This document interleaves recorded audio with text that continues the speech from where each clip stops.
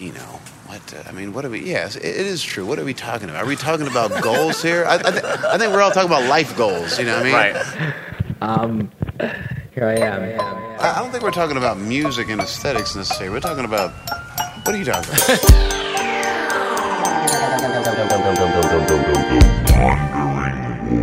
I'm talking about rap. It's really weird because I'm not really speaking to you in front of me, but I have to think of you as in front of me because if I don't, then I won't be able to speak to you. How you doing? That being said, let me decode what Rory said.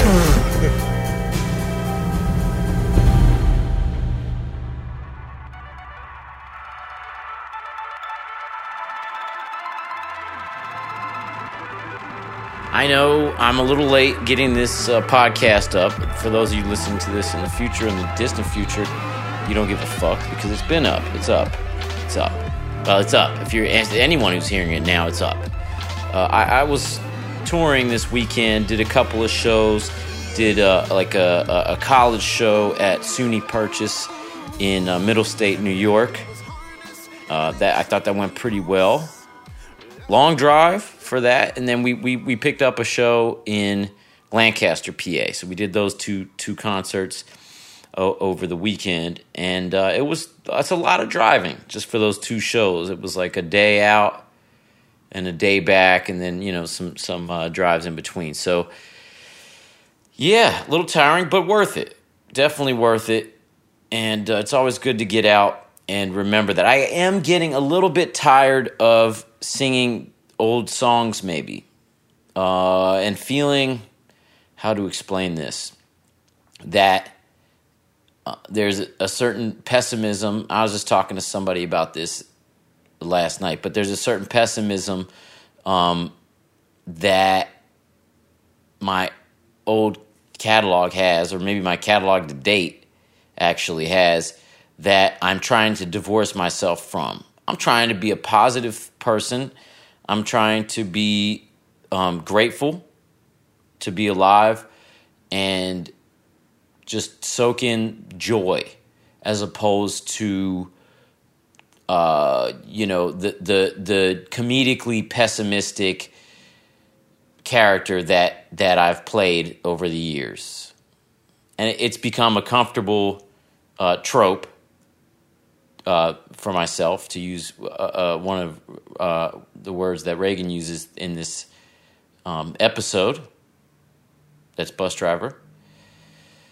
For myself, so I've gotten used to that, and I've fallen into that habit while writing. But I want to be more worshipful of things, and I don't mean in a religious way. I just mean to pronounce joy in the glory of what is.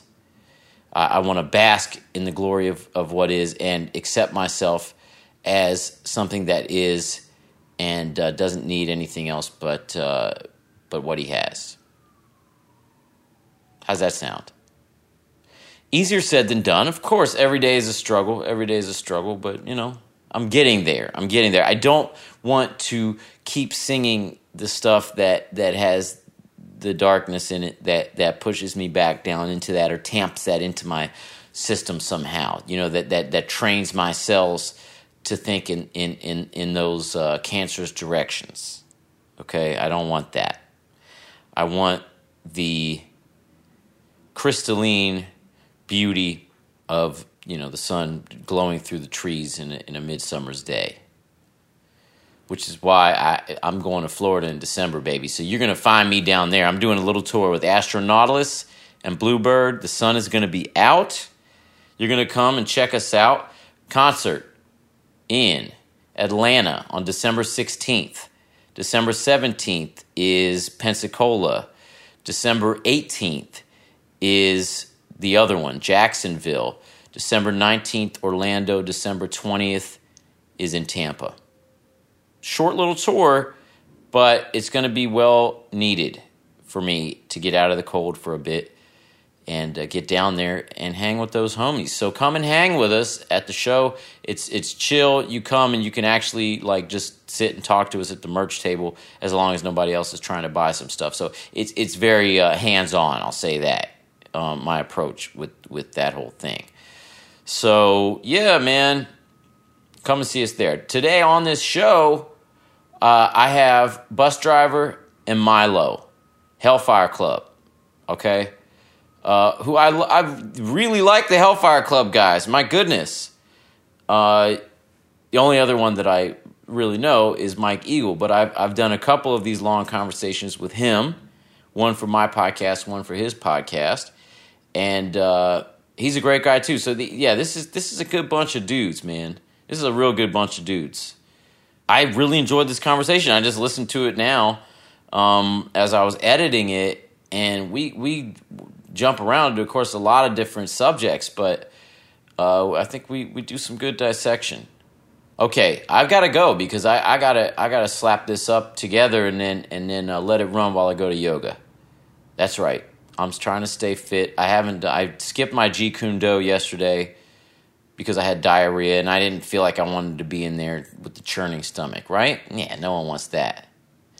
But today, yoga, and I'll be back at it. I'll be back at it. Jeet Kune Do tomorrow night, right? And some punching and crunching. All right, let's get into this conversation with Milo and Busdriver. All right, you guys wanted to sit down here? All right. Okay, so I'm sitting here with Milo and Busdriver. Second time I've had Regan on the podcast.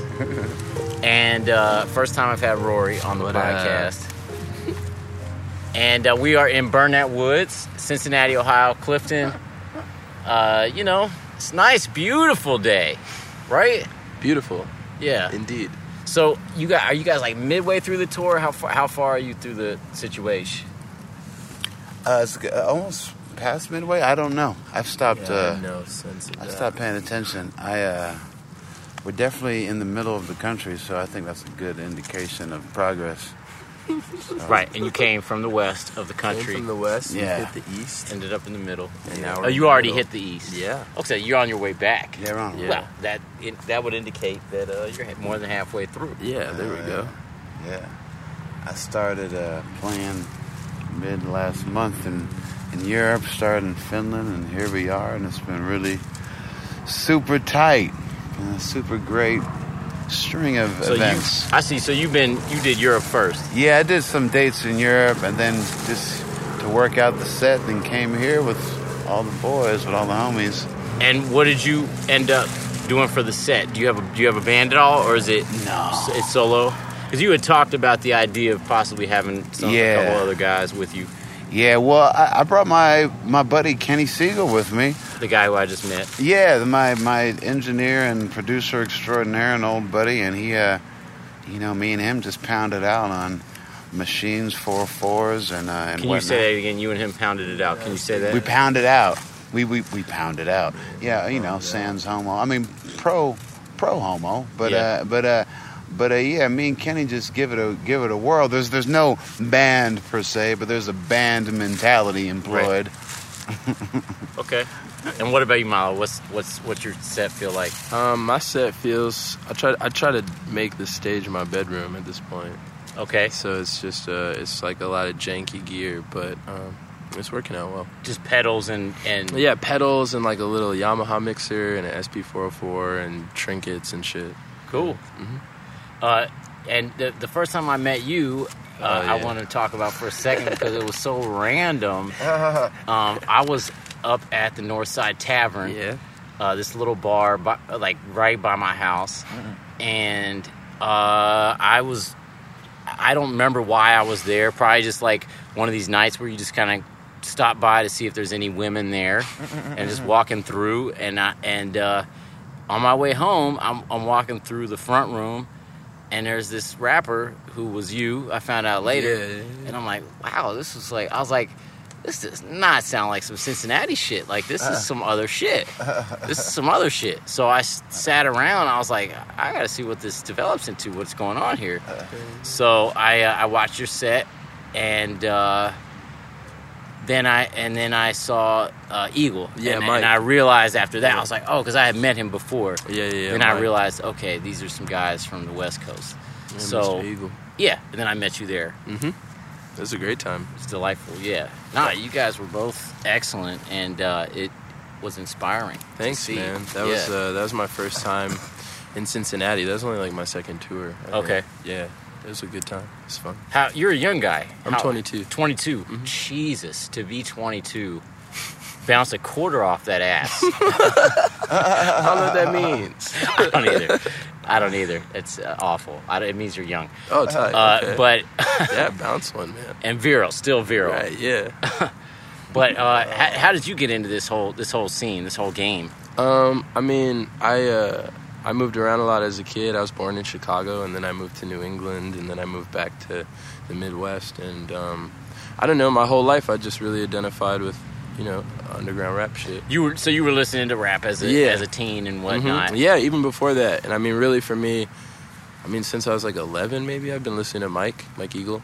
Jeez, wow. And same with Regan shit, Busdriver shit. So when it came time I started writing my own, with the internet and Twitter and everything, it was like easy to just be like, hey, I'm gonna keep tweeting you every day. So you would tweet at those guys. I would tweet Regan like every week. I would tweet him and just be like, yo, you're the illest.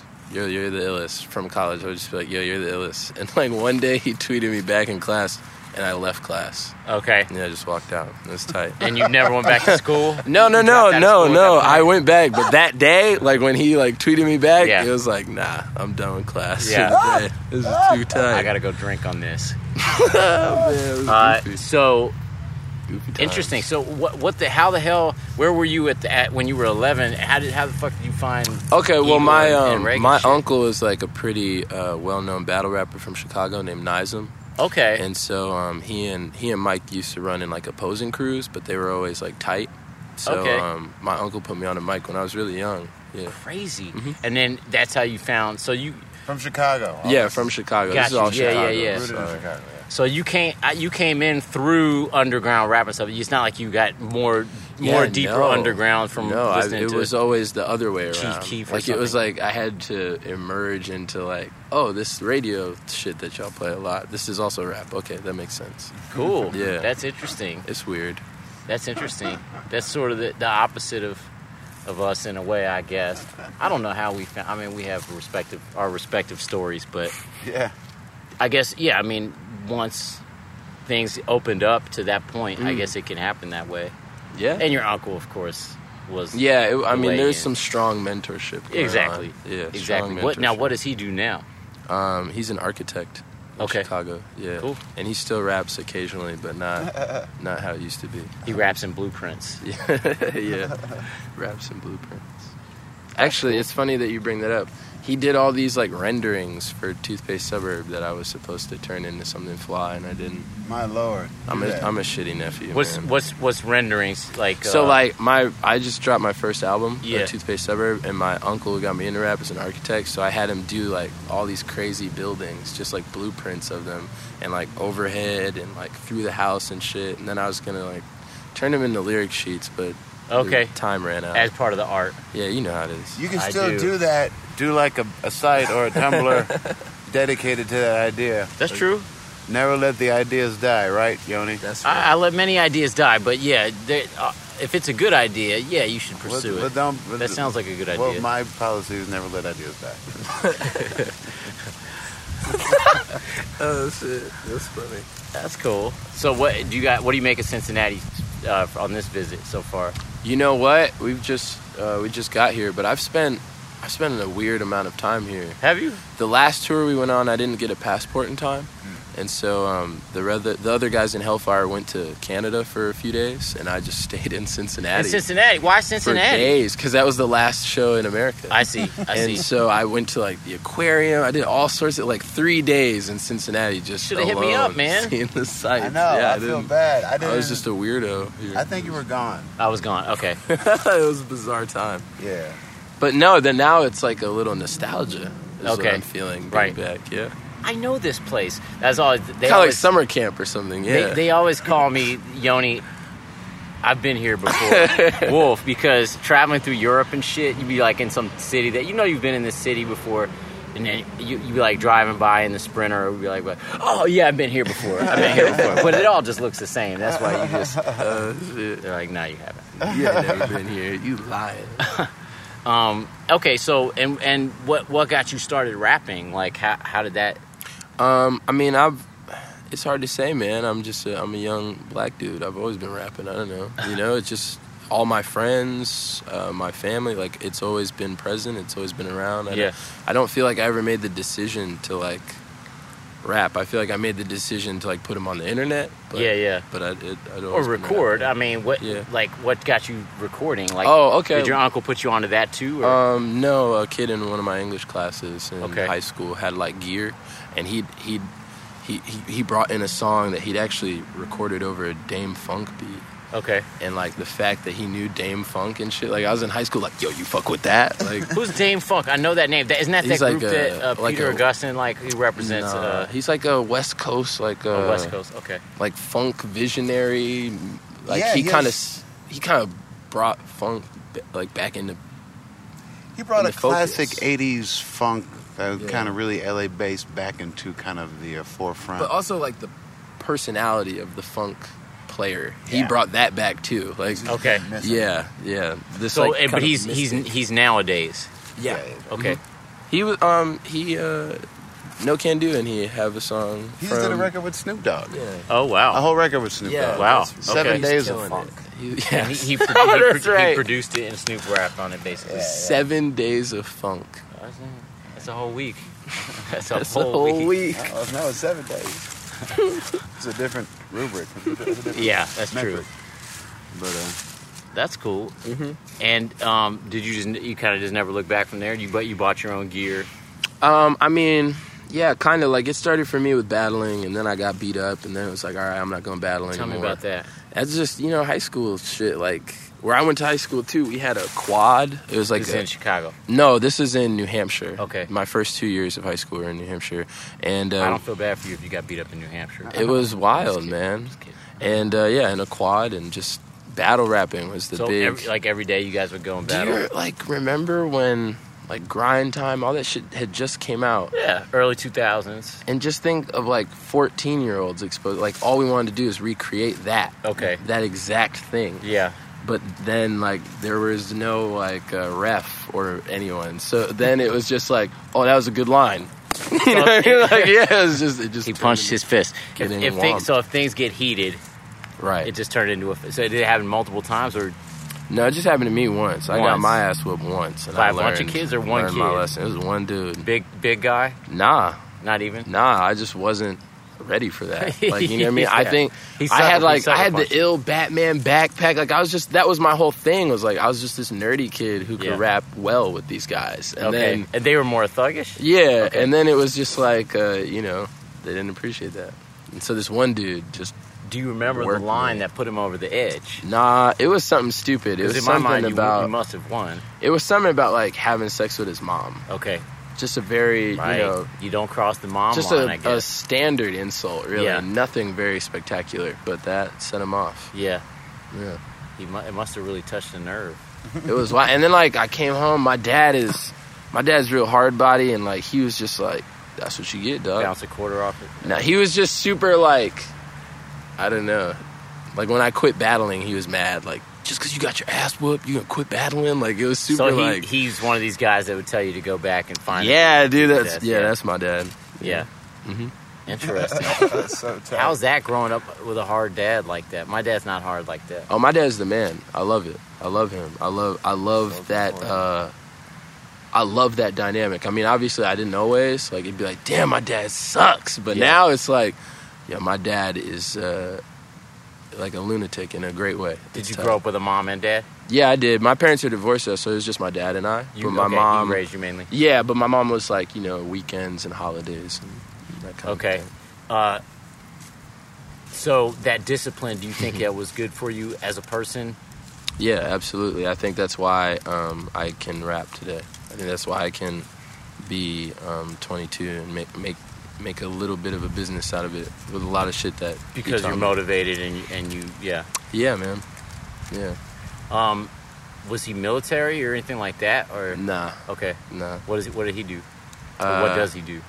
He just, I don't know. He hustles. Okay. Yeah.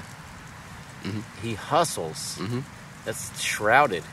Yeah. He It's hard to decode. I mean, I'm gonna be real. Your audience is mainly white. Let's decode that. That means he's a very talented man who employs a variety of disciplines in order to meet a very conventional end. Yeah, exactly. But in no way should that be interpreted as lowbrow or anything. He's a very savvy, genius man. Sure. Thank you, man. Sure. But I just had to put that in No, that's context. real, I'm a hustler. Like, well, what does that mean? Well, Right. No, that's does how what he I has to mean. do to get by, make a living. But that's how I mean the influence is like seeing my dad hustle. Yeah. It's like that is what we do as rappers. You know, it's the same shit. It's just like I gotta make a show. I gotta find something. But what context is he? Oh, you can't talk about what context. Oh, it's just my dad's in. business. You know, I don't want to. Yeah, put sure, his business out there. That's fine. That's Yeah. fine. My dad hustles too. Yes. I could be more public about it because he has a TV show, so it's meant to be public. What's his TV show now, currently? It's The Real Husbands of Hollywood. Okay, okay. That's my dad's show. It's on BET. I don't think any of your listeners have seen it, but it's on there. Oh, we all know about that show, man. Do you? Of course. I don't know. Every time I tell people, they're like, I don't. No, of course we do. Yeah. I barely know about it, but yeah, he does that, and he's doing some other things, and Yeah. I'm surprised, man. I'm surprised. Your dad's man. Yeah. My dad is something. He's somebody's done man. a lot. And he did. What other shows did he do? Did we talk about this last time? Yeah, I think so. We Okay. did a little bit. Okay. But yeah, he's doing The Real Husbands now, and I'm trying to get him to. He's always asked me for ideas. I give him ideas that he can't use, and one day, but one day. But he did like what, Sister or Moesha or He like did one of those Moesha. shows. That's right. Yeah. A long time ago with Brandy, he got his start actually in Happy Days as a writer's Okay. assistant, and he Okay. kind of got in through there, and then he eventually did Moesha. He worked on Married with Children through the entire run of that show, and yeah, he's just been in TV all of my life. So do you think that, you know, have you really gleaned a lot from that work ethic? Sounds like he's a real workaholic guy, or not workaholic. I want to say. Yeah, he is. He does is. his thing. Yeah. I think he is. I mean, it's embedded. Definitely giving me it's giving me a certain type of stoicism, and it's also valid. How do you mean stoicism? He's kind of distant in there and kind of authoritative quietly. So You think you've picked that up? no, I haven't. I am aware that there's such a thing. Okay. And me trying to reconcile that idea and reconcile who I really am is kind of the tension that creates my personality, you know. But aside from that, it really teaches me that creative endeavors are valid, you know what I mean? Because it's hard to realize that as an American sometimes. Yeah. Especially a black American. It's like, is this okay? You know Right. what I mean? Right. I think as Americans, we are drilled to this idea of like only what is valid is the idea of work, and like, you know, if there's a day that you don't work, you know, it almost I tend to will feel this guilt about it, whereas really like we should just be content and happy being alive. You know, Well, I mean, that's what happens when your value is your labor. yeah, that's what our country is. Yeah. Yeah, no doubt. We were talking about Carlos Slim in the car. He is the second richest man in the world. Like, he and Bill fight it out a lot. Okay. Or whatever. Like, he's he's Mexican, a Mexican billionaire. Okay. And he does like all the telecom stuff in Mexico. And I don't know. He's just pushing hard for a 3-day work week. So he's saying that people should relax the rest of the week. Well, yeah, he's also saying that we're just lying most of the time too. Like, Lying, saying that we're working. yeah, but when we're the not. work week is 5 days or more, you're saying you're working a lot, but really he thinks if you just boiled it down to 3 days, you would probably do more work. Okay, And then rather you would- than because right. you need a certain amount of downtime. Mhm. So that what's hard for me is that in between time where you feel like you should be working and you're sort of working, but you're not really working. Right. You know, like the key shit is that getting into that flow where you forget about the future and the past and you're just like very much in the moment in that flow. It's a meditative state, right, of work. Yeah. That's the ideal. And what sucks is the stuff where you know you can't get into that, but you still feel like you should be doing something. Yeah, exactly. I just feel. I mean, it's weird to have autonomy in a workspace. You know what I mean? And Yes. It's weird to give yourself that kind of license, and I think that's like the biggest lesson in doing independent music in North America is that you kind of give yourself license, and it's like it's really unrecommended. But That's why you need the crew. you know what? That's why it was really important to me to join Hellfyre Club years ago, because I really, it's after a while, I was like, I don't know, I just kind of lost context for stuff, and it helps things. We do need people around us that keep us sort of invigorated and focused on what we're doing, and well, even creating the avenue in which, I mean, you have to create the actual forum, Yeah, I mean, even less like self-focused though. Like what you were saying about not being able to get into that space of making good shit or whatever, not being in the present. When I'm there, it's very easy for me to get back into the good space if I work on, maybe a song Regan has sent me, or I work on, you know what I mean? Or I know like Mike has some shit he wanted help with or whatever. Those are like the times where it's like, man, I don't really have enough juice to start something new, but I know these guys are tinkering here and I can add on and da-da-da-da and find inspiration. That'll inspire you for your own shit as well. Oh my God, yeah. Man. Yeah. No, absolutely. Yeah, because to me, that's what Hellfyre Club is. There's an external idea of this Hellfyre Club thing that we're doing, but to me, like, the internal is really like just the email chains and the workload and like, I got to do this, so Kale needs this from me, I gotta listen to this song, I gotta tighten up this mix, gotta do this verse with Milo, all that kind of, like, if you like map your whole year out, all those kind of decisions influence your fucking output. And like over the past couple of years, I've been like really tripping on it. Like, wow, it pushed me here. It made me do this song, I'm like, and that's all the stuff I used to enjoy when I was a teenager with the bloat and things I used to admire inside of the early years of Anacon and anything like any successful grouping. You need that kind of. God, yeah, man. The way that with a crew you get to engineer the context for a song. Like, there's so many songs that I've been wanting to write that I could not do on my own. Yeah. But because James is in the room with me and I have this idea, no can do. Maybe we can X out this song that I just never would have been able to do on my own. Shit like that, it's obvious. Totally. But, brick and mortar shit. Yeah. That's stuff that I've been missing to an extent. Like, I have lots of awesome musicians here, and I can collab in that way, but I don't have too many other writers, like lyric writers and stuff like that I can go to here so much. So yeah, I do kind of miss that idea. I enjoyed working with Adam Dose back in the day and stuff like that.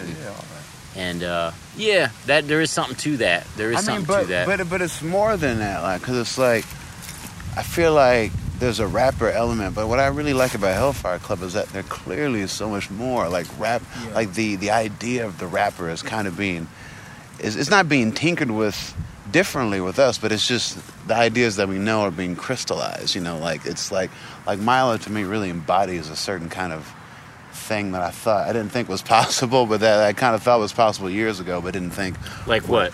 Just you have to say this right in front of him. Well, I mean, he just has a sense of self and has a background that bolsters a wide variety of skills that bleed into culture and bleed into education, that bleed into things way beyond rap but relate to rap. You know what I mean? And it's just it turns his choice to endeavor in rap into this multifaceted thing. So you're just talking about someone that has a rich life altogether and decides to do rap as their main focus, but it also has many other. Yeah, kind of similar to like the the early Anacon days. Like, oh, this guy likes rap, but he's also into all this other stuff. And to me, Milo represents a different, a lens into what can be available. I mean, just through his, just a casual listener will see his interest in like Schopenhauer and whatnot, and like how he takes those philosophies very seriously, how he interjects. Who's Schopenhauer? Go ahead, Milo, break it down. Well, before you explain Schopenhauer, let me just say that, well, maybe some of that is that, Milo is the next generation. Well, the next iteration of what we do. I really hope it's clear in that when he told his backstory that's clear. It's very important. I mean, I feel like the interesting thing about Hellfyre as a crew and now as a budding, like, I want to say aesthetic, is like we have like a really crazy like lineage that is wild traceable. And because like I've grown up listening to Mike's music and kind of have synthesized a lot of these sounds, I don't know. I think what you were talking about, how obviously we're rappers, but I don't know, we've just gone about cataloging our own music, approaching our own music in a way that people often don't do with rap. Yeah, it's just, imagine rap without the unbelievable load of stigma. You know what I mean? Yeah. With the stigma, but just recontextualize. What's the stigma in 2014? I don't know, but whatever it is, it's not from 2014. It's from some other time. There were earlier stigmas. There were weird. But I feel like we're over a lot of that stuff. Yeah, we are. I feel like, one of the reasons why we left, I just had to remember this recently because I did an interview about Cloud Dead. And one of the reasons why we left Cincinnati is we felt so outsider. Like there was this, look, everything's 10 years later in Cincinnati. That's what Mark Twain said. He said when the apocalypse happens, I want to be in Cincinnati because everything happens 10 years later.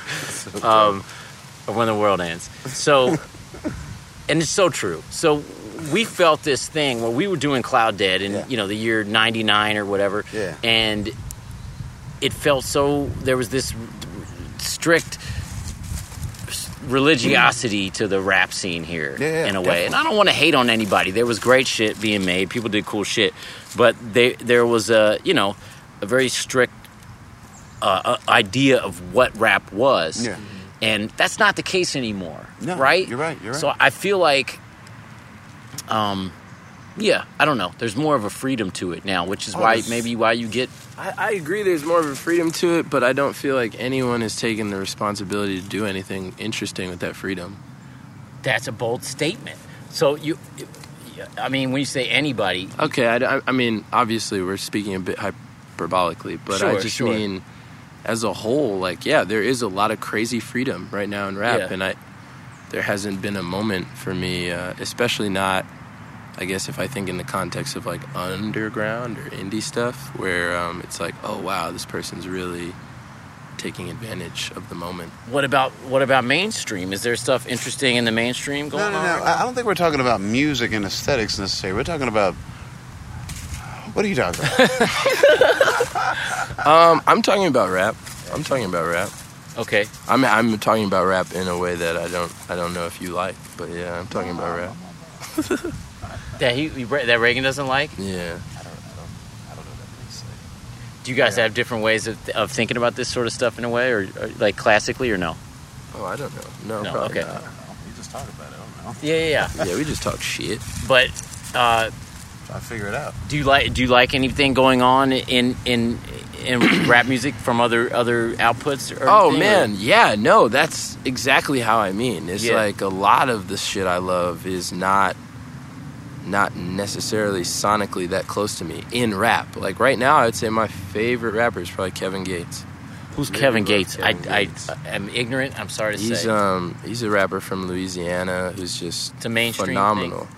I mean, he's on Atlantic. He's associated with Atlantic. Yeah. He's been signed with fucking, Young Money before. Okay. Way back. Well, I'll have to check him out. He's got some history in that shit. But yeah, he's the man. I think he's phenomenal. And I think he is using this kind of freedom that you're talking about in a really exciting way, right? So, I mean, this guy... What are we talking about when we talk about freedom? So, this guy's multiple time felon, face tattoos, horrifying gentleman, and no doubt a lot of his music focuses on that, but then he has these great odes. He has this one song, Twilight, that's always my example, because he's obsessed with vampires, he's obsessed with Twilight, and so he wrote this beautiful love song called Twilight. Okay. That's about going to war with God. and it's tight. He's great. He's I'll have to amazing. check him but I out. just mean, like, he is a construct that I don't think could have ever existed before right now. But what about it is different or more freeing than other stuff? Like, is it his rhyme schemes or his flow? Oh, or, that's or exactly his writing. Like his writing, his schemes. They're so tight. They're so technical. Like he's super rough and fucking. He's intimidating, but he can flip that on its head, and he uses that, that crazy laser beam, and then he'll focus it on something like Robert Pattinson, and it's just it's interesting to me. It reminds me of like David Foster Wallace or something. The way he's writing his raps right now, especially. Do you guys, Regan, you too? Do you value technicality over content, or content over technicality? Technicality would not be the right word, but you know what I'm saying. Yeah, technical whatever skills and writing, or do they both have to be there? Where are you guys at with that sort of thing? Well, for me, it just depends on if the idea of the song is achieved to a certain degree. I don't. I mean, not to say that every song is a test of your resolve, but I feel like the song has its own rules. You know what I mean? Yeah. And you have to. Once it sets those rules up and you know them, you just have to. It has to just take you on that journey and like. Did they achieve what they were going for? What's a new song? I really like this internet shit, this PC music shit, and I listen to some of those songs, just PC music stuff, mainly because there's such a lofty, glistening, good idea within them, and just me watching them achieve that idea through all these technical dance music tropes and shit. I just love that shit because it's just they set the fucking ground rules, and then you just kind of get pulled into it. But that Sun Kill Moon diss song, I feel like is a good example. Yo, what is that? Sun Kill Moon wrote. You guys are putting me onto so many things here. That dude from Sun Kill Moon. Whoa! Mark Kozelik wrote a diss song for War on Drugs called "War on Drugs, Suck My Cock." Is the name of the song. War on Drugs is the band. Yeah, and War Sun on Kill Drugs Moon is a band. Suck My Cock is the song that Sun Kill Moon made, and the whole song is him just kind of talking about why he doesn't like this band over himself playing guitar, but then the chorus keeps changing, and like, I don't know, it's so interesting how you're talking about rules. Like, he sets up a language game, and then he like purposely breaks these rules in this song, and the hook just gets to this part where he's like, "We're on drugs, suck my cock," and he like starts layering it with all these delays, but it's like this very gentle guitar background. Yeah. And it's so weird. That sounds up my alley. I like that. Yeah, it is. I would check it out. It's very strange. And then he like kind of, I don't know. The only part about it that I didn't like is when he half-heartedly says, "Sun Kill Moon, go fuck yourself." About himself. He said that so that way people wouldn't full on think it was a diss track. I thought he was talking about the post about his spewing of vitriol. Yeah, but then it turned into like this weird moment of like, oh, he doesn't like himself. That's why he's mad. It's a very short-lived moment, though. No doubt. And he resolves at the end with more of just, what does he say? You know the band War on Drugs? Because we're gonna hear clicks and clacks. You know the band War on Drugs? Man. I know the name. Well, the last hook, he's just like, whitest band I ever heard, War on Drugs. Whitest band alive, War on Drugs. And it's funny because it's like a white folk musician wrote a folk diss song about like a synth band from Philly, and the worst insult he can gin up is calling them a white band. Right. And he's also white. Right, and it's just like, wow, there are no rules. All right, cool. Tight. I like that. Nah, it's tight. I think in this era where there is so much freedom, it's people have a lot of rules set up. So there's a lot of interesting music floating around, man. I like it. Is there a way to go against the norm or the rules that still sounds good? Or how is that done? Yeah. How do you know what I'm saying? Yeah. Because like, it's music is only interesting when it defies your expectations for what's going to happen. But if it goes too far in that direction, then it sounds cacophonous, and some people like it, but I don't like it usually. Yeah. So how is that done artfully? Are we talking about when you say it's done too much? Are you just saying like straight up art for art's sake? Yeah, I guess you'd say that. Say, I mean, that's all. Obviously, that's subjective. But yeah, in my mind, you know, like it would only be like someone who makes music could like that, like that super. Yeah, like beyond Sun Ra, like Right. yeah. Beyond Sun Ra. Yeah. I don't know where. Well, I'm I at, mean, it depends on what that really is. You know what I mean? What kind of shit you do? I mean, pop is a familiar template. You know. and are you guys making pop music? Would you say, in some way, shape, or form? You said no, Milo. No, I don't. I mean, what's interesting now is all of these different types of things, right? Art for art's sake, or people who make weird shit for the sake of that. Now it's very easy to centralize your audience, and I feel like really, if that audience looks interesting, people want to become a part of that. So it's harder for me to make sense of terms like pop, because I see them now. Everyone is like, I incorporate pop into it, and it's like, okay, so if we're all doing it, then what is that called? Yeah, You know? I don't get that. I think a lot of the language that was picked Yeah. up with pop music in the early aughts Yeah. has just turned into what it was always meant to be, which is fine. What, but what do you mean? A lot of the language? just pop, just a lot of the Like the musical language? vocabulary. Yeah, just a lot of the musical vocabulary and just the. Like the electro pop, whatever, in the early. You say because in the aughts. What does... I really would have... Yeah, when you say, do we make pop, I'd have to ask you, well, what is that? Well, I guess, I mean, there's many definitions of what pop is, because there's classical music and then everything else is pop in that world. And then there's, like, music that's meant... Well, no, just whatever popular music tropes, whether it be song structure, whether it be actual musicality, chords, and or whether it be I instrumentation. think we make pop music, all of us. That's what I would say. Well, yeah, I mean, rap can easily. I mean, I do pop music stuff all the time and song structure and whatnot, but you know, I don't purely. I don't make pop music. Yeah, you don't. You know, I don't that's count fine. bars. I don't know. I just know that Well, I'm not tapped into those. I see what you're saying. Okay, so if Any, you have like, to, I don't technical- count bars either. So yeah, if that's, but then again, I try to write melodies that are. Well, you make Yeah, pop you're the. I guess I you're make the- pop music. That's Yeah, fine. There's nothing wrong with it. There's nothing Yeah. wrong with it. No. I mean, pop music needs innovation. It needs you. I mean, let's be completely honest. It needs you. I'm So. not talented enough for that. Yeah, Rory's from a different place. I was told that pop was a good idea a long time ago, so I tried, but I'm bad at it.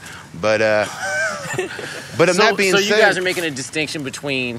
Well, what's the distinction? but it's like pop is not the end. I feel like my problem with pop is that people find themselves achieving pop, and it's like you've achieved it, but you know. Is that what you want? You know, you want the spoils of pop, you know, which is everybody. Well, I think a lot of people do. I think that's why a lot of people get into it. It's so painfully obvious that it's like you're just doing that, and Right. And it's fine. It's fine. For me, why you would say and I think I would say I do pop. I think it's weird pop. I think it's out of the box. But like to me, I have a thing where I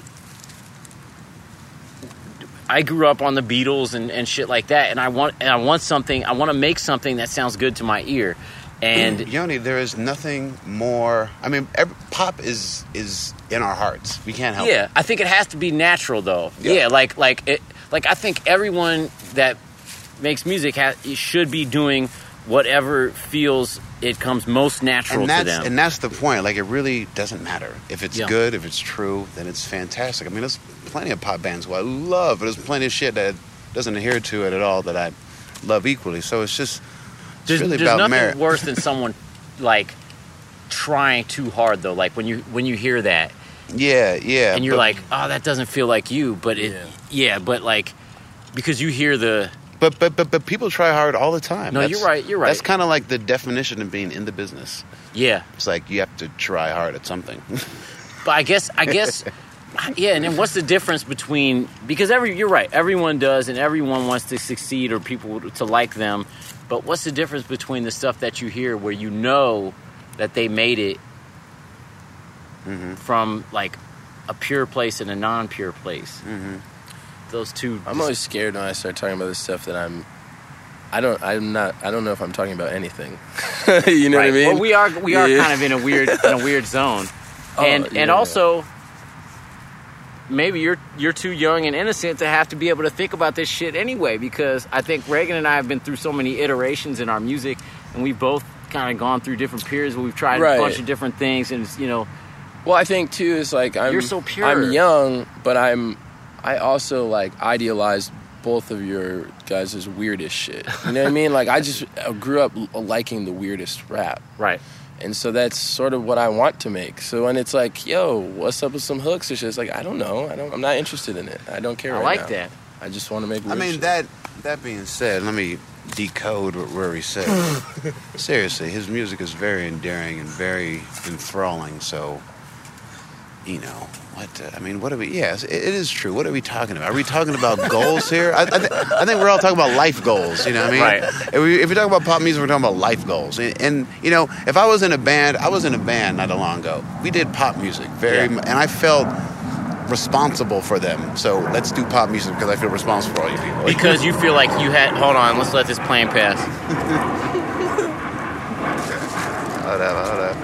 You felt responsible for them in that you felt like you had to make them a living, and so you had to do stuff that would be commercially viable. Yeah, I wanted to do a format that they thought made sense, you know. But that was a different situation. But you know, it's good to just have people who just do things and do things well. I mean, I have a lot of people who make phenomenal music who just have weird jobs. Too much. That's too fucking prevalent in rap. Is like the end goal of a song while you're making it. Is like, what's this for? What's the purpose of it? Right, like, there's not enough. How's just this like, gonna come out? There's not enough. Just like, I don't know, just fooling around. Made That, a thing. you're right, There's man. not enough of that. So tell me this, as someone who's still pure of heart, tell me what you're looking for in a song when you're working on a song. What are you looking for? Me? Yes. I don't know anymore, man. Lately, I've just been looking for fun. For fun, enjoyment. Yeah. I've just been looking to make songs that vibe. I've never made songs that vibe. What do you mean by vibe? And what is the feeling that you get when you know something is in the right direction? Okay, vibe is like, damn, man. Vibe is like Soul Force, if I can quote Amiri Baraka. Vibe is just, you know, vibe is the 4-minute breakdown halfway through Forever Dolphin Love by Conan Moccasin. That's vibe. This is way over my head. That's vibe. It's just like, you know, you're in that. This fool You're is just quoting like, Amiri Baraka, and I don't know. I'm sorry. I don't mean to. No, it's good. Speaking It's good. in codes, man. I just. It's fine. I don't know. Kenny and I are working on some new shit, and it's way different than anything I've ever made. And to answer your question, how did I know I liked it was because it was a lot of fun, and my old music didn't have that as a quality. So now I'm looking for that. But do you get a feeling? Is there a feeling? Is it like when a Well, I mean, fun is an experience, right? Well, you know what? You have to live with the feeling. Yeah. You really have to carry it with you at But all I mean, times. also too, is like once you've toured, you're never gonna write songs the same way after that. it does kind of taint you a little Right, bit. because you're like, all right, how am I going to play this in a room? What is this going to be like? You have to get that out of your head. Right, yeah, no Gotta get that doubt. out of So your there's head. just a lot of shit now that I'm writing songs where it's like, my perspective is just a bit different than how it used to be because of the job. But you'll level out, man. When like the key is like is getting home and figuring out a way to sort of decompress out of that tour mode, because that fools with my. Well, I've had Absolutely. I've really had to recontextualize touring because of how I do it, and it's just an insane man's errand. You know what I mean? And you kind of treat it as such. You know. That's it. It can be fun. You know, it can be cool. Well, I mean, are you looking for fun? You know, you really have to think like, what is that? You know, like, Right. is my fun even really fun? You know. Yo, that's real. You know, But it's also, you know, your way of making a living, right? I mean, that's it's got to do it. it's wrapped up in that to me. Yeah, I mean, it's also a blessing. I mean, the market's so tough right now. I feel so lucky just to be out. Yes. The yes. market is so impossible. I agree, man. It is. Yeah, it feels really. You know, I can get down on myself and be like, whatever. But like, when it comes down to it, I'm like I was thinking about that the other day. I was like, kind of getting depressed or whatever, and I'm like, wait a second. I'm like, I don't have a job. I'm like sitting here because I'm frustrated at the piano because I can't figure out how to do this song right. You know what I'm saying? I'm like, what kind of problem is that to have? So it's a dope problem. That's exactly. That's the shit. So yeah, that's that Yoni Wolf shit, man. Yeah, it's all relative, and the thing about the human mind in a good and bad way is that we're so adaptable that if we get into a really great situation, it's only great for a second, and then we forget that it's great, and then you know what I mean. And the same for like fucking living in refugee camps or something, which is good, is that it's so horrible, but once you get used to it, it's kind of like you can endure, and you can still have hope, and you can still have It's well, I think that seems inherent in making songs. Is like you have an eye for details, and that's why you write songs. And so, I mean, you're probably thinking, "Am I happy?" a lot more than the average person is. Exactly, you're right. Exactly, which is like the personality type. Like, who makes shit is someone who's asking, like, "Am I happy? Is this what I want?" It's very self-evaluated. I always feel very thankful to have that headspace. You know what I mean? And that's why I think. I mean, that's where a lot of my guilt comes from. Like, I got this headspace. It's not really much, but it's it's unusual. Yeah, you know what I mean? No doubt. To think about rapping things like that in this kind of way. You know, especially when you start thinking like, I'm a rapper who thinks this way. Well, that's weird. That's bizarre. Right, because rappers are supposed to be stoic and hard, you mean? Well, that's what I'm saying. They're even in 2014 with all the freedom and, all the weird music, there is definitely an archetype, and that's why I feel like... For a rapper. Yeah, even a weird rapper, you know what I mean? And, like, that's why I think Hellfyre Club is even valuable. We of course, we have a lot of those tropes, but there's something slightly different, and, You're still sensitive guys underneath. But beyond being sensitive, it's not... bullshit. We didn't learn it from something else. It's inherent, and it's very uncomfortable. It's not cool, you know what I mean? But it can manifest in the public in such a way, But it's like being the ostracized black homie is not like, I don't know. It's just there's only a few models for that, and we pull from those, sure, but we're something else, kind of different, and that's why it's worth a damn. Yeah. At least that's why I think. At least that's why I do it, because And, those are personal goals. It has nothing to do with what anyone wants. That's just something I thought was valuable. Well, I mean, now shit is... So, yesterday we were driving, and I got a tweet from a kid who was at...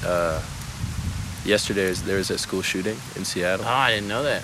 And a kid was tweeting me from the lockdown. Oh, damn. And was like, yo, if I die, write me a track. Oh my God, that's crazy. And it was like, whoa, this is nuts. I had a girl texting me from the Purdue shooting. Oh my God, that happened a little while ago. Yeah. Whoa, is that like, man? Y'all are killing it, man. People love y'all, man. How did you respond to that? How did you handle that? I just like she basically before the she wasn't. I think I can remember she was like locked in a room or something, but it had been settled or whatever. She was safe. Okay. She was safe, bottom line. But she was hitting me up before it was in the media. Oh, wow. I was like, what? Yeah. I was like, holy shit. And then 10 minutes later, it was like, this just in, Yeah, that's how this kid was. Like, he's like, there's a school shooting. We're in lockdown. If I die, make me a song. And it was like, what? There is? And then I started seeing the news articles leaking in about it, and it was like, dang. I didn't even know about that. The Seattle one, man. It's weird how that's powerful, man. This crazy that shit's going on. Just more and more since Columbine and shit. It's just like I guess once kids see that is an option. But I just mean, how do you respond? Right, like the music that we're making, it. As the artists who make this kind of music, we have to respond in a different way. That girl hit you up and not Young Jeezy. Why? You know what I mean? Because she had my number. But I just mean I don't know if we can be as stoic as certain rappers. You're saying that you have a responsibility of knowing what you're supposed to say to this kid who's in lockdown. Not that I should know what to say per se, but I have to recognize that this audience is digesting this music maybe in a different way, right? Than how they would digest Jeezy or something than like that. How they digest Katy Perry or whatever, right. or John Mouse or whatever, yeah. So, but And my point with that is just Why? you were asking how do we see ourselves as being maybe different than other rappers per se, and I just mean we have a different reality. You know what I mean? It's Because and that why? necessarily Because you're writing more intimately. No. Oh, I don't know why that is. I just mean our situation is different. When we go on tour, like we use that word tour, but you know how it is. It doesn't really. When Snoop goes on tour and I go on tour, there's very different things. Yeah, but that's all just based on your different personalities, I suppose. Like, I don't know. I feel like it's based on a different... And money. It's a different world. And I just mean, because we're in different worlds, we're both rappers, but we act differently. Necessarily. Yeah, I think these are more findings rather than an exertion, like an ego thing. Oh, we're different. Henceforth, this shit is valid. No. It's more like, over the years I found that we're different. Yeah. It's just kind of... do you okay. Yeah, no, that's real. Do you guys have a black audience at all? Out of curiosity. Yeah. Me too. Yeah. At your shows and stuff? Yeah. That's and cool. On the internet, a lot of our fans who happen to be of color tend to be into The Weeknd. Yeah. The Weeknd, the band? The Weeknd, the singer? R&B guy. Yeah. Huge crossover with Why? The Weeknd. Why do you say that? I mean, that's just something you've noticed.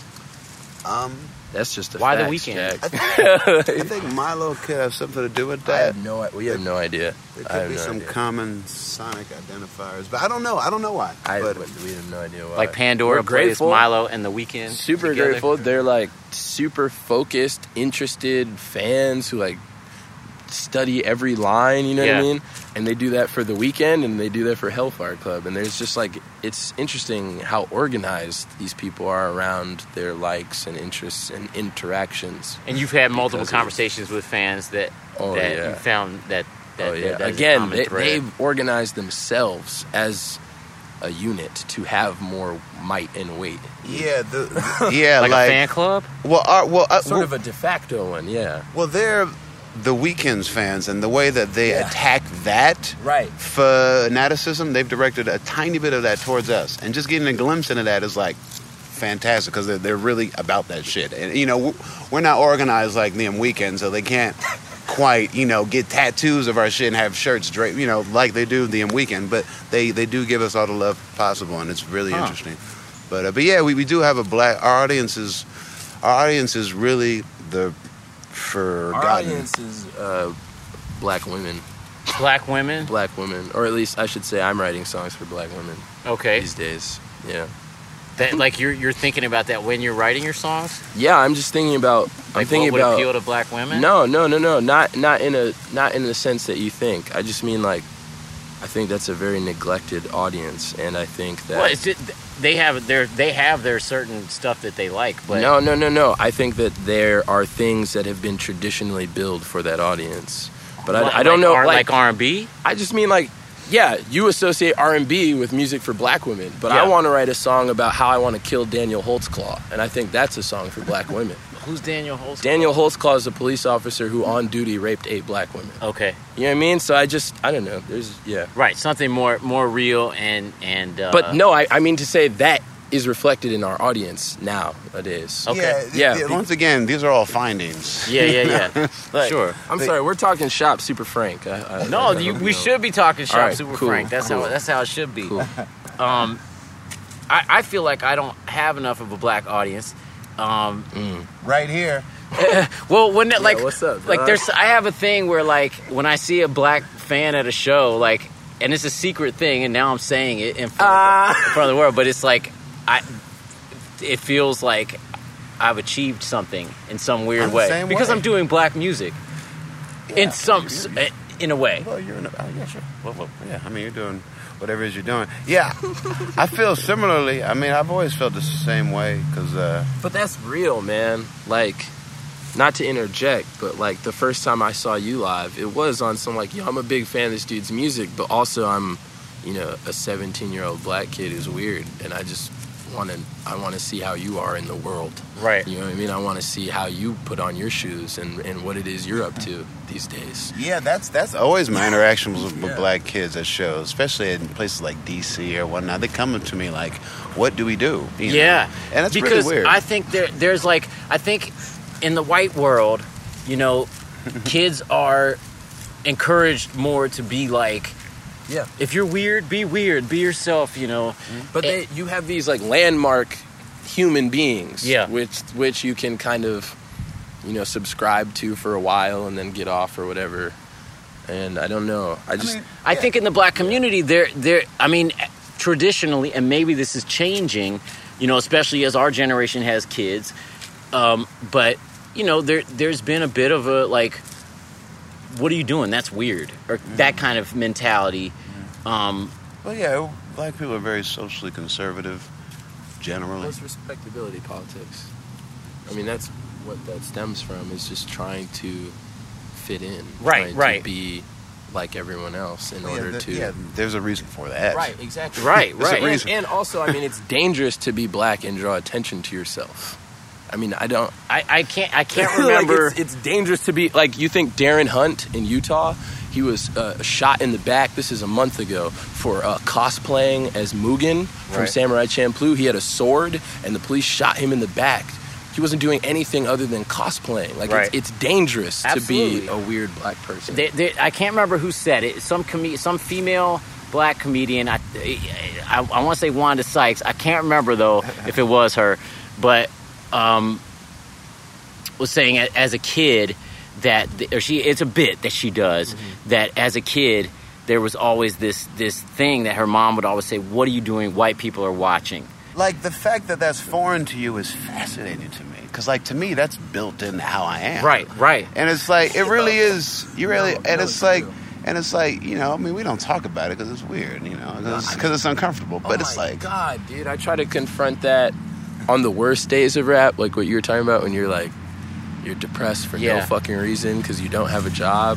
But I'll be like, man, what a cliche I am. Like, I'm a 22-year-old rapper, tattoos, doing dumb shit with my friends. Like, it feels, like I'm letting my mom down or something. Well, right? yeah, and that's why I think you're really valuable, Rory, because you take that license, you know what I mean? Because it's still, even though we do live in the future, it's hard to do. You know, it's hard to do. I mean, it's hard to gather the resources. I bump into black kids all the time who are like, I want to be on that shit. I don't know how. And I'm like, listen to this, read this, maybe. I'll see you next time. I mean, you know what I mean? Even more perfidious, I think, is this new. I don't. Now we're talking hella race shit, but just this new race black shit is thing. good to talk about because it needs to be talked about. This like what's the new black this thing? Like, you know, like Pharrell and Raven Simone, you know, who are like, I'm not an African American. I'm not these things. Well, I'm my own individual.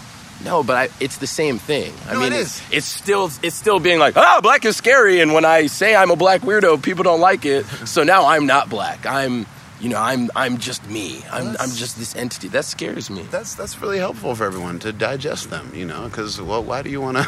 No, but I just mean it makes it worse for the Darren Hunts. It makes it worse for the me. Dealing with Pharrell, which this may not have anything to do with it. And but, I mean, it's like millionaires believe that kind of a philosophy. Oh yeah, that's the people who must believe it, because there are examples of who to be. Right. I think that people make themselves feel better when they say there's a lot of black millionaires in the world. It's like there's a lot more people in the world. It's like if there are a few black millionaires, that really doesn't mean anything. But those people are very important. They're key examples of what you must subscribe to. Jay-Z, Kanye, scary, Beyonce. Man. Yeah, it's really scary, but it's like people have to realize that that's done out of fear. It's like you don't want to scare away any consumers. Like, keep Pharrell as neutral as possible. That's why you say that Pharrell's trying to stay neutral as being not pigeonholed as being black. You're saying, well, yeah. I mean, who wants to incorporate all the doldrums of being in black and confused right now? You know, shit is kind of that's why a lot of people don't talk about the Mike Brown shit. It's like, I was actually with Nelly and them when that first happened, and kind of watching how they kind of spoke about it and kind of debating what side to take. And like, what are we talking about here? We're talking about Mike Brown now, like when that incident took place, when he was shot, and when that news broke. Mm-hmm. And Nelly, the rapper Nelly, who's from St. Louis, he like I said, he works on that TV show Real Husbands of Hollywood. Okay. And I happened to be there, and I was just overhearing how they were kind of feeling about it, and there was like there's a debate about how to, like, because it's a hot button issue. I'm like, do you really want to, like, color yourself in that way. No, like, I'm standing up, black people had enough, and won't, I'm here without Sharpton, and I got his hair greased, and I'm feeling good about myself. Do you want to do that? It's a real choice. What was their take on it? Well, it's to not do that, to wait for the information and be, as diplomatic as possible. Being radical on some black shit right now, I think has a really interesting stigma, even in 2014. I don't know. Even as young people, black people are like being killed. You're saying you think there should be more of a... I was riffing off of his point, off of Raymond Simone. No, I'll take it. I'll take that. I think there should be more. Yeah. Yeah, I mean, there should be. More what? Hesitance to act? No. There should be more...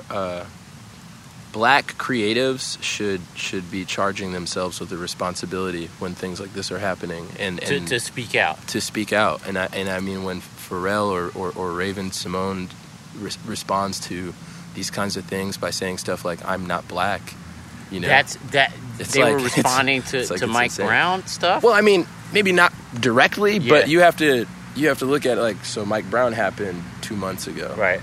And then Raven Simone is on Oprah talking about how she's not black anymore when race is such an uncomfortable topic. Now suddenly Pharrell is saying, I'm part of this thing called New Black, which isn't about race. I mean, it just reads a certain way. When you look at it, what does black mean to you? What does that mean exactly? I'm thinking about that. It's what it is. It's Rory and I are about the same complexion. Yeah, but he's black. It's right, but he is and I'm not. What does that mean? He has colonial period class marker. Exactly, you know what I mean? And it still works. But no, it's more than that though. It's more. It's an experience, right? When I say I'm black, I mean I know what you've been through. I mean, I've been arrested buying a sandwich before.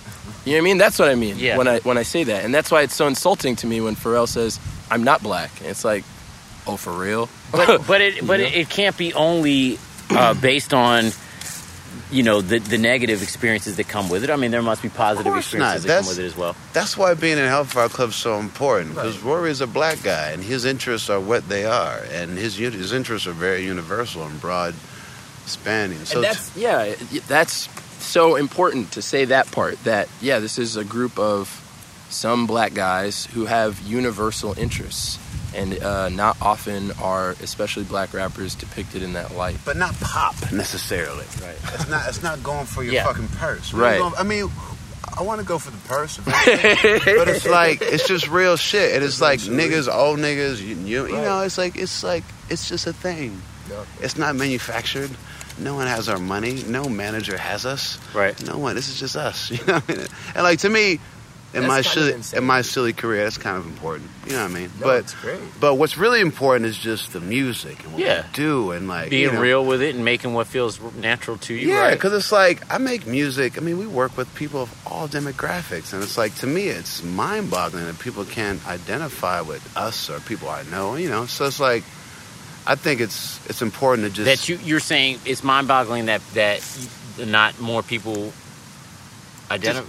like audiences, I feel like audiences, they have those lines in their mind about, okay, this is what certain people do, and rappers do this, and indie rock guys do this, and and everything fits in that. And it's what people don't like to give credence to these ideas because they're ugly, but they're embedded in a lot of people. People have these knee-jerk reactions to certain things, and it's I want to really give, it's important to me to kind of represent a way to be to let people know that those lines aren't true, you know what I mean? And that, we are, it's interesting. You can identify with us also.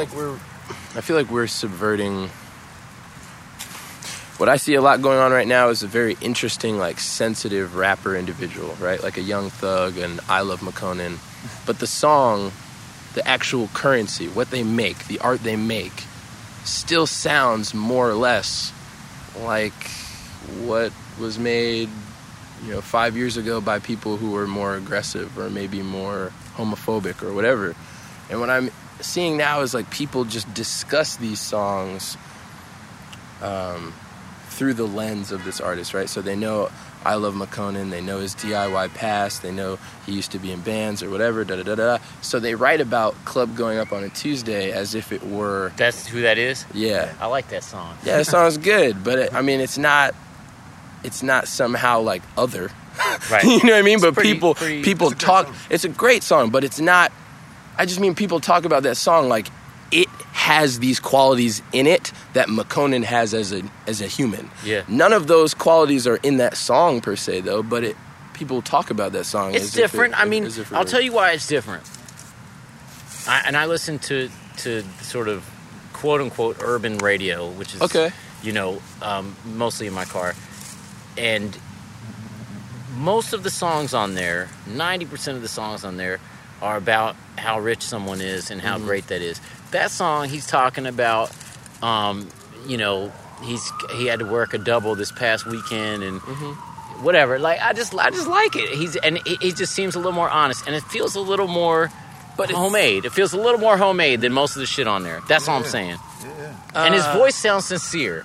No. I'm not attacking Makonnen. I just mean to say that I think what's going on right now, because it's 2014, is you can know so much about an artist, and then you can peep their songs through the lens of this person's identity, and by doing so, ascribe it with way more interesting data than is actually in that song. Right? No, you're right. And that happens a lot. You're right. So I feel You're like right. what we in Hellfyre are doing is You're trying to get that into the songs. The actual song is telling you these things. Well, that's what I try to do and as trying well. to secede a bit from, letting me as a human influence what this content is. Well, that's the goal, I think. That's what should happen. You're right. You're absolutely right. Because, someone like Kanye, for instance, is very interesting to me, and I like his music. But when you listen to his lyrics, they don't really say much. They're just money worship for the most part. And occasionally some sort of social commentary stuff or whatever. But it's pretty vacuous money worship. Yeah, it's funny. I mean, and yet I find him interesting because of what I know about him in the media or something. Would people have listened to it if that wasn't in there? That's what's fucked up. Why is that? Why is now money worship the new love song or whatever? Love songs to money. Yeah, that's Well, with rap music, it's like, I don't know. I think people, like with someone like Kanye, you can't divorce his genius from that. It's like, did he do that on purpose? Yeah. There's a reason why. You think it's all marketing to make more money? Essentially, him talking about money, he knows that's going to sell. I don't see, like, when you see him in the studio, what do you picture? You picture this wild man being, like, wrangled in? Like, no, he's running the fucking show. Yeah.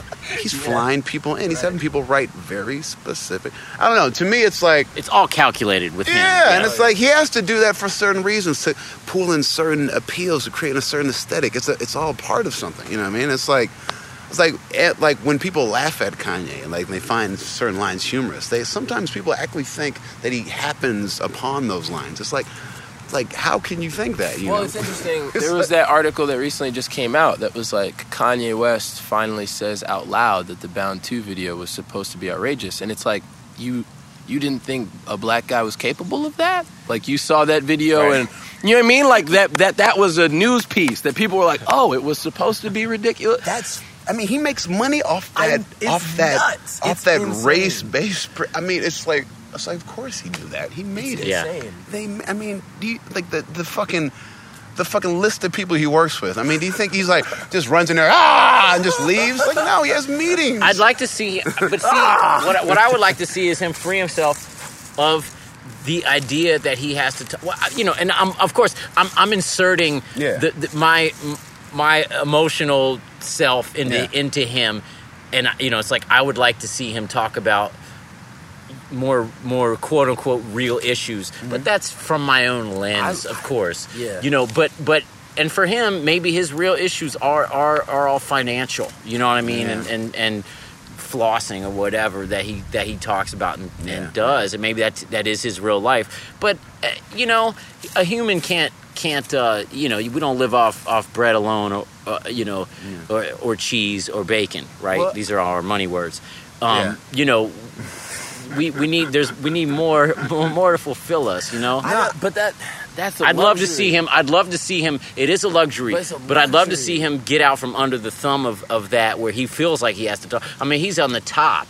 He could talk about anything. But the poorest people love that music. I know, because all they think about they is. Want. But more than they want is, all they can think about is money. Right. You know, when you're that broke, that's all you're thinking about. You know what? That's something that's really hard to like explain. It's like, because that shit does annoy me in rap, of course, but I understand it most of the time because I'm with folks and I'm like, I get it. Let's get that money right now, really, motherfucking now. Okay, I understand. But you know? but that being said, those tropes in itself are an aesthetic approach, you know, also, you know, like that with like a synth sound, pitch down vocals, that all means something. Sure. You know what I mean? And it's like, well, it's like we build slowly off of the music of the past. So that's something that's been happening for the last 10, 20 years. And it's some folk shit. I mean, a lot of blues shit is about the blues not having money. You know, this is just... But there's a difference between your worries about not having money and gloating about having money. To me, that there's a different feeling to that. And one feels real and like that, like a song should be made about that, about the woes of not having money, and so you make art about it. And the other feels like don't gloat about it, just enjoy it. Enjoy it. And I don't know. And it is a trope, like you say, and it's something that we've gotten used to. But you know, I just like to see things shift. I love though, and I mean, I love his gloating. I don't think we've ever been able to see a black guy do that before. Especially that's nonsense. It's been happening. No. But he's crossed over. He's like truly in that highbrow shit, and he's still like crazy. So you're saying, I have a black guy do it, and it to be for real? Because in rap music we've had. I just mean we don't have a black Gerhard Richter. Right. You know? We don't have that. I mean, so you put circles, I mean, so you're saying him being a high art guy? Yeah, and still channeling these. But Gerhard Richter's not talking about what money he's making off his paintings. You know what I'm saying? Like, yes, he is. Have you seen Gerhard maybe Richter he does. painting? I don't know. That documentary? I did actually. Yeah. That's all that is watching him get $90 million for a different guy painting on the canvas. But he didn't. But he didn't probably make that himself as a way to flaunt. You know. Well, let me tell you about, I think, the genesis of the boastful, of the braggadocio. Yes, please. I mean that started from the beginning of rap, I guess, but it's not always about money. And like in my personal sphere, it's like when you don't have much and when you don't have the hopes of having much, it's good to champion what you do have. You know what I mean? And celebrate it to an unusual extent. You know, I've been in those cases when I'm with my homies and it's like with anybody. And it's like, this is our shit. Guess what? This is the best shit ever. Guess what? This is the best shit it's ever been. You know, and you just keep doing that shit until it's just embedded in you that that's what's up. So I think a part of that spirit. Yeah, well, it's like when you look at rap videos, and like a lot of rap videos don't have a lot of things, but there'll be a lot of people there. And it's like, well, sometimes that's all you have. Yeah. Sometimes all you have is bodies and T-shirts and people there. Right. And it's like, people have to understand that there is a folk element in rap music, and that... I mean, rap is folk. I mean, Yoni knows that. I know that. Deep folk. A term coined earlier in the tour, deep folk. I mean, I mean that in that it's not intellectual music, it's not academic, it's music that started on the streets by people that just wanted to talk about stuff, you know, like most American music. There you go. Yeah. But yeah, man, Kanye's crazy, man. He's a crazy, complicated figure, and no doubt. People talk about him endlessly. Exactly, and we're doing it right now. But I like him a lot as well. I feel like there's certain things about him that I want to tweak. Obviously, that's stupid, you know, for me to think that way. I mean, that's what we're here for. It's like I want to see him be his true self or something. Even though I know that, I just feel like he's too calculating. I think everything he does is fucking like calculated to win, and like I want to see him let go of that and be able to embrace, himself truly, and let that shine, and not what he feels like is gonna sell. Yeah. Well, I mean, because he can afford it now. I mean, I don't know. Yeah, I don't know what's gonna sell. But I'll tell you this: leaves always sell. Yes. Leaves. Well, I don't know where we got with this conversation, but I've enjoyed it. We've touched on a lot of different shit. No, this shit is crazy, man. I feel like we're in a different place now. It's because we're in a park, you know. I know, and I hope those open air people. thoughts. I apologize if the open air has disturbed you. If that wind has come in and been noisy, we apologize for that. But I tell you what, it's a beautiful day, and we needed to be outside and soak up some of this sun. So it's time for us to close up shop. I've been sitting here with Regan and Rory in Burnett Woods, and Kenny, who hasn't said a goddamn word. Shout out to Kenny Siegel. Kenny Siegel. And we're going to sign off, and these guys are going to do a concert tonight. I'm going to be down there. All right. Bye. Say bye to these people. Bye. Bye-bye. Bye. Hellfyre Club.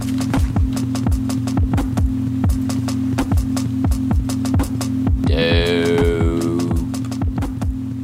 Yes. Thank you all for listening. This has been The Wandering Wolf. I am your host, have been your host, Yoni Wolf. And I hope to be in LA soon to hang with these guys. So, anything else? You can donate to me via PayPal.com. We're going to have more shirts for you soon. On PayPal, you want to go to the email address, thewanderingwolfpodcast@gmail.com. You can also hit me up at that email address, thewanderingwolfpodcast@gmail.com. Let me know what's up, okay? Let me know what the deal is. You can find me at Yoni Wolf on any kind of social media. You can find those fools. They're very prevalent on social media. I think it's Hey Milo, and I think it's just at Busdriver. But don't quote me on that, but you can Google it. We have Bing these days. Bing it. And all right, I'm gonna let you go with that. You guys have a great week. Keep wandering.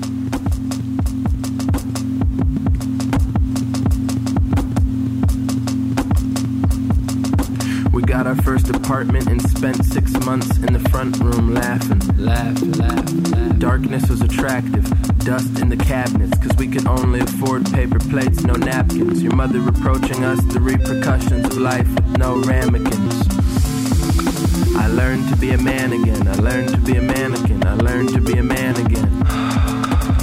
In my mind, I'm the corduroy coon prince. From the outside, I'm more like a really dumb doofus. Rap albums made my face expand like lupus. Quit college, I never made it to a senior student, cause I had a dangerous secret like Remus Lupin. That means I'm a scary fucking werewolf. Swear to God, I nearly blew my brains out on Tuesday. Safari Al taught me how to hide it like a toothpick. Now I'm eating dominoes with the lads on a Thursday. It's hellfire till I'm dead, that's not per se.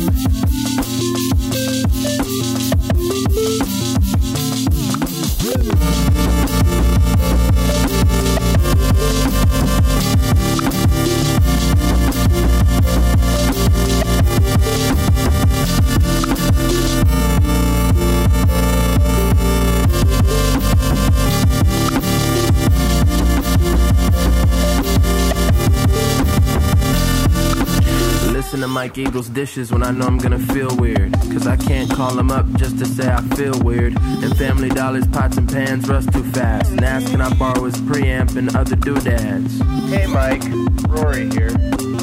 Calling about that preamp again. There were 17 days where I only read Jean Genet, and before bed I only watched Office Space. That was a polarizing experience. Where do I go to be notarized? It's delirious. Tall and thin, built like an NFL punter. Couldn't afford cover art by Clementine Hunter, my nigga. Don't bet your pappy. Type of dude to beat you with a sculpture by Fletcher Mackey. Point out how your aesthetic was totally lacking. See, what you need to understand, Khan's notion of the sublime, is that there needs to be an element of clear and present danger, something so beautiful it could kill you, like if Kim Kardashian were to smother the life out of you with her enormous butt cheeks. That would be a truly sublime experience.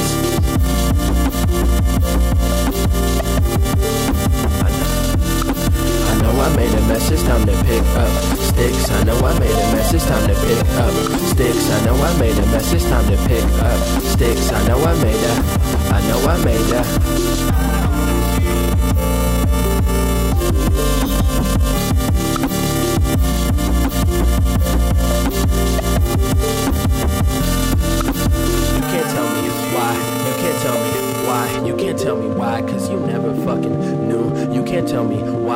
can't tell me why. You can't tell me why, cause you never fucking knew.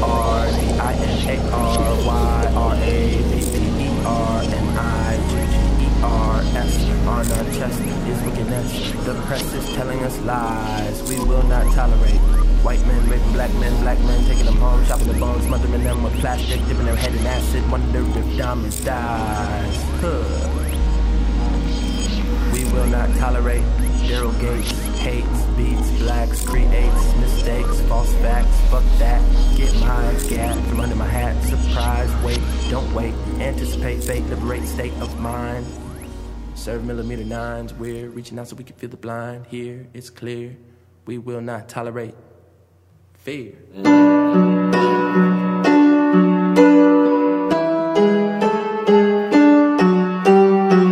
that's an outro, actually. It sounds more like an outro. I'm like, oh, thanks, buddy. Or something like that.